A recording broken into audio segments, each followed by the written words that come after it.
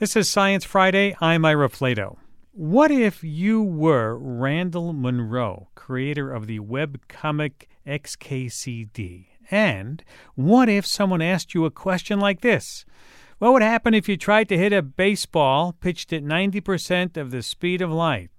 Now, this isn't actually a hypothetical question. Someone did ask it, and Randall found the answer using some math, physics, and back-of-the-envelope guesstimation, and a few comics. The answer to that and many other similarly zany queries is in his new book. It's called What If? Serious Scientific Answers to Absurd Hypothetical Questions. He joins me now to talk about it. Randall Munroe is the comic artist behind XKCD.com and a former NASA roboticist. Welcome to Science Friday. Hi, it's great to be here.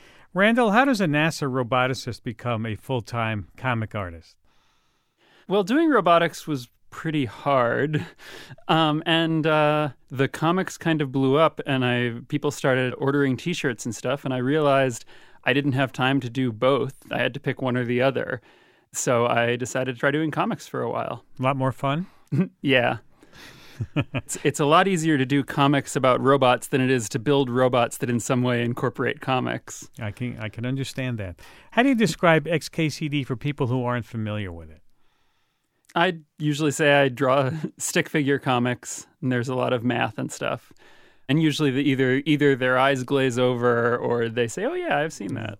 How did this What If project get started? Well, I found I do comics now and then about sort of science topics, these weird scenarios.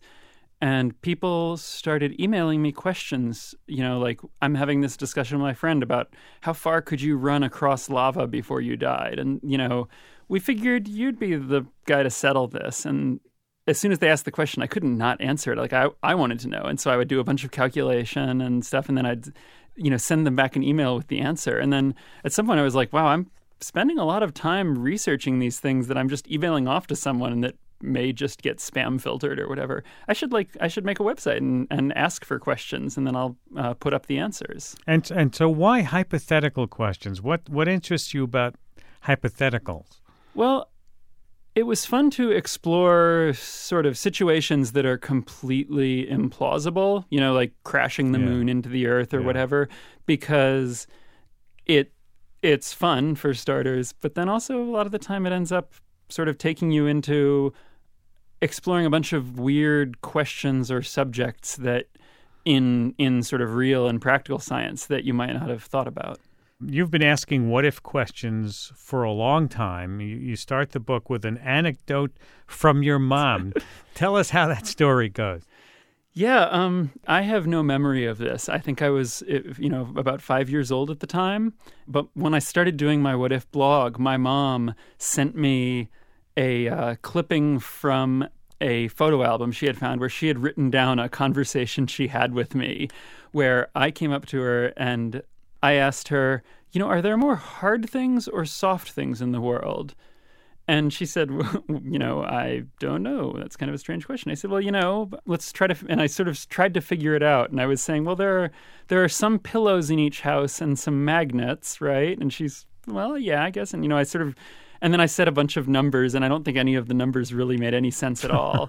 But you knew that pillows were the soft things and magnets were the hard things? Yeah, I think I said that every house has probably 3 or 4 pillows in it and about 15 magnets. And in this transcript, my mom is just saying, yeah, sure, that, okay. And I said, okay, well, then there are probably about this many billion soft things in the world and this many billion hard things in the world. And I have no idea where I got those numbers. But this is the kind of stuff you wondered about all the time as a kid, what the world is made up and how do I figure it out on my own? Well, I really like the idea that math lets you sort of just take a bunch of things that you know and then put them together, and with just a piece of paper or a calculator or computer, you can come up with something really weird that you didn't know. Here's a great question. I've actually thought about this question myself when I was a kid. What if I took a swim in a typical spent nuclear fuel pool?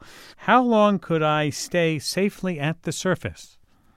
This one sort of surprised me, and what's really interesting is they use these pools to shield the spent fuel so that the radiation is absorbed by the water and doesn't get out. And water is really good at absorbing radiation. And so when you're on the surface of one of these pools where there's the fuel at the bottom, if you sort of duck below the surface, you're assuming the water is clean, and that they're filtering it, there's no leaks anywhere. You're actually getting less radiation than you would on the surface or at home in your house because the water so completely blocks the radiation from the fuel below you. And it also blocks the cosmic rays coming in from space above you. And so just under the surface of the pool, you're, in theory, safer than you would be walking around on the street. On the other hand, if you go just a little bit deeper, the line between no measurable radiation dose at all and an immediately fatal radiation dose is pretty narrow. So if you're going to have a pool party in one of those reactor pools, you definitely want to stay on the surface. These are the kinds of questions when we were kids, and not even adults now, they ask about comic book characters, putting them in certain situations. What would Superman do if the kryptonite were behind the thing and around the corner? And yeah, and I've sort of imposed a moratorium. I get so many questions about infinitely powerful fictional characters fighting each other.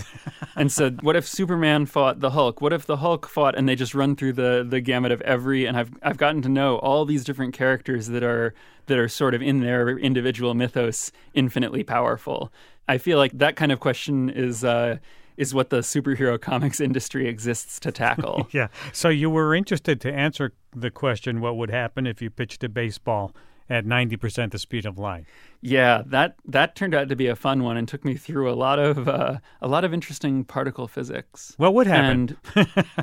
Well, so the first thing I did to figure that out was the simple calculation of sort of how much energy is carried by this baseball, and it turns out to be about equivalent to the energy of a mid-sized nuclear weapon. So I know that this is not going to end well for the batter and probably not for anyone else. And then I had to do a lot of sort of more careful calculation to figure out exactly what happens to the baseball. It moves from the pitcher's mound to home plate in the span of, I think, about 70 nanoseconds. And in that time, the batter has no warning because the signal does not go from the optic nerve to the batter's brain fast enough to warn them that this ball is coming. And the ball disintegrates and ignites nuclear fusion and radiates this shell of X-rays, and the whole thing vaporizes the batter and then vaporizes the pitcher and the stands and the stadium and probably a large chunk of the town that this baseball stadium is in. Yeah, I hate it when that happens. Yeah. Well, and I actually looked up, I tried to figure out what the rules of Major League Baseball say about this situation. They're a little bit fuzzy. They haven't addressed this directly, but my guess is that the batter would be considered hit by pitch and would be eligible to take first base. Some of the questions seem like dead ends. Let me give you one of those. What would happen if everyone on Earth stood as close together as they could and jumped, everyone landing on the ground at the same time? How do you approach that question? Well, that one's actually been tackled by a couple of different science writers. And the problem with that was that if everyone jumps at the same time, even gathered in one spot, they land back on the ground. There's a thump, but then nothing really happens. And so I was sort of going to dismiss that and not answer that one. But then I got to thinking, if you gather everyone into one place, and that takes up an area the size of Rhode Island. So let's say you've gathered them in Rhode Island, and they all jump and nothing happens. Then what happens next? You've just gathered the world's entire population into one place. So all of those people, except the ones who are from Rhode Island, have to get home somehow. Yeah. And so I started looking at the capacity of all the airports around Rhode Island and the seaports and the roads and how many cars there are in Rhode Island, and figured out that these people are not going to be able to get home before the food in Rhode Island runs out. Wow.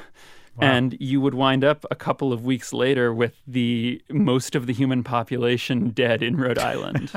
Well, that's an interesting point, because I would imagine that a lot of these questions that you get end in apocalyptic death somehow. Yeah, I destroy the world pretty regularly in these questions.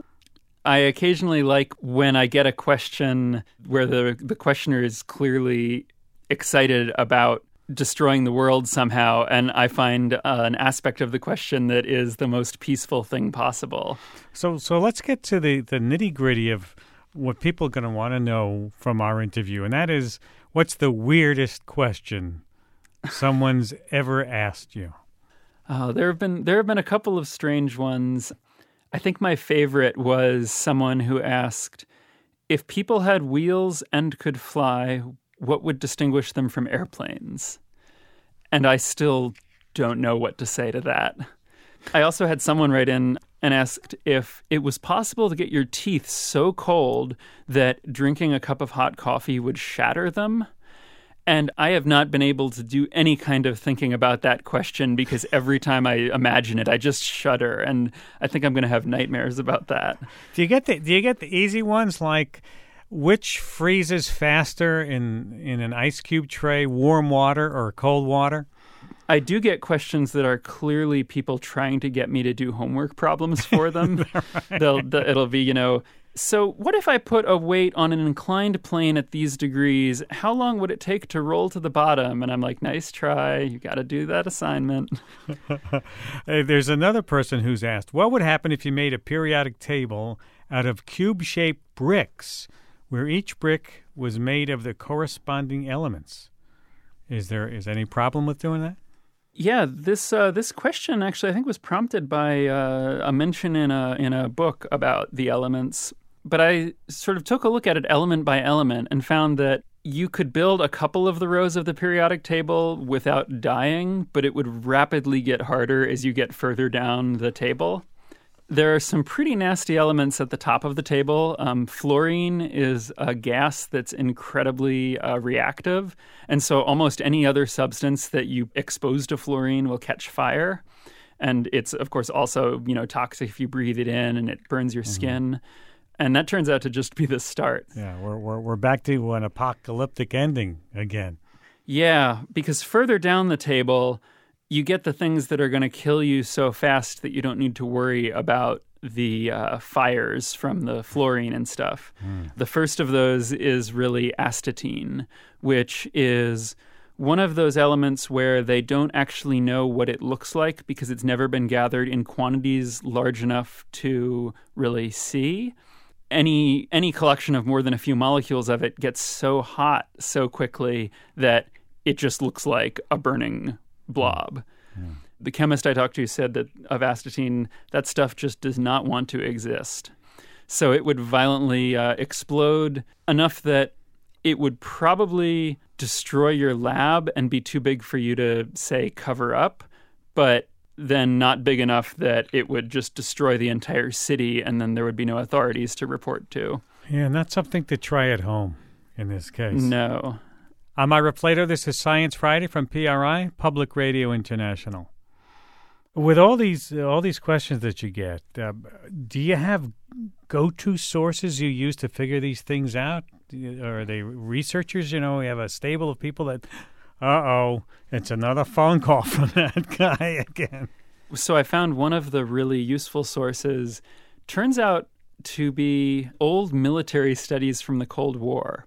Because when you're looking at sort of how materials behave in really weird, extreme circumstances that's kind of hard to investigate, sometimes the only people who really had the incentive to look into this were people working on bizarre Cold War projects. So if you want to know like how a person's face would respond to Mach 2 winds, that turns out that engineers for the Air Force were worried about ejecting from supersonic vehicles. So they set up wind tunnels and rocket sleds. And there are videos and these old Xerox papers about, the response of different parts of the body to these conditions. Right. And so I'll often find myself buried deep in these ancient papers that have been photocopied like 50 times and are almost unreadable. And they all have like declassified stamped at the top. No. One of my favorite questions asks, what will Times Square look like in a million years? Do you know what's in store for us? Yeah, I don't even know where I'm going for dinner tonight. So I feel like I have no idea what we'll be doing in a million years. And so with that question, I didn't want to worry about where people would be because, our civilizations tend to rise and fall on the scale of millennia. And maybe we will, in the coming millennia, leave Earth and become this galaxy-spanning civilization, or maybe we'll all go extinct in 50 years for some reason or another. And so I don't really have any idea what's going to happen to us. Mm-hmm. But no matter what we do, we've altered the Earth in some really interesting ways. And so one of the really sort of odd legacies that we'll leave is we'll have this layer of all of these plastics and polymers that we've created that are really durable. And if you're an alien archaeologist or, coming back and looking at the Earth in a million years, it's possible the only trace of us is going to be this layer of sort of the rubber from our tires and all of these plastics that we dug up and processed and that we've laid down, and that's going to long outlast any of our buildings or anything else. Do people, when you make these predictions, do people take it seriously enough that they fact check you? Yeah, one of the first articles I did, the one about the baseball, I actually got a letter from someone who said, "Hey, I'm at the MIT High Energy Physics Lab, and your article went around, and we really liked it. And so I just wanted you to know I ran some simulations on our machines here, and I have a few, corrections." And I thought that was so cool. It's a compliment, actually. I think if someone thinks enough about your stuff to want to check it out. Yeah. Yeah. We've run out of time. I'd like to thank you, Randall Munroe. Yeah, well, thank you. You're welcome. Randall Munroe is the author of the new book, What If? Serious Scientific Answers to Absurd Hypothetical Questions. He's also the creator of the XKCD web comic. Thanks again for joining us today. Thank you. And you can read an excerpt from What If. That's on our website at sciencefriday.com/whatif.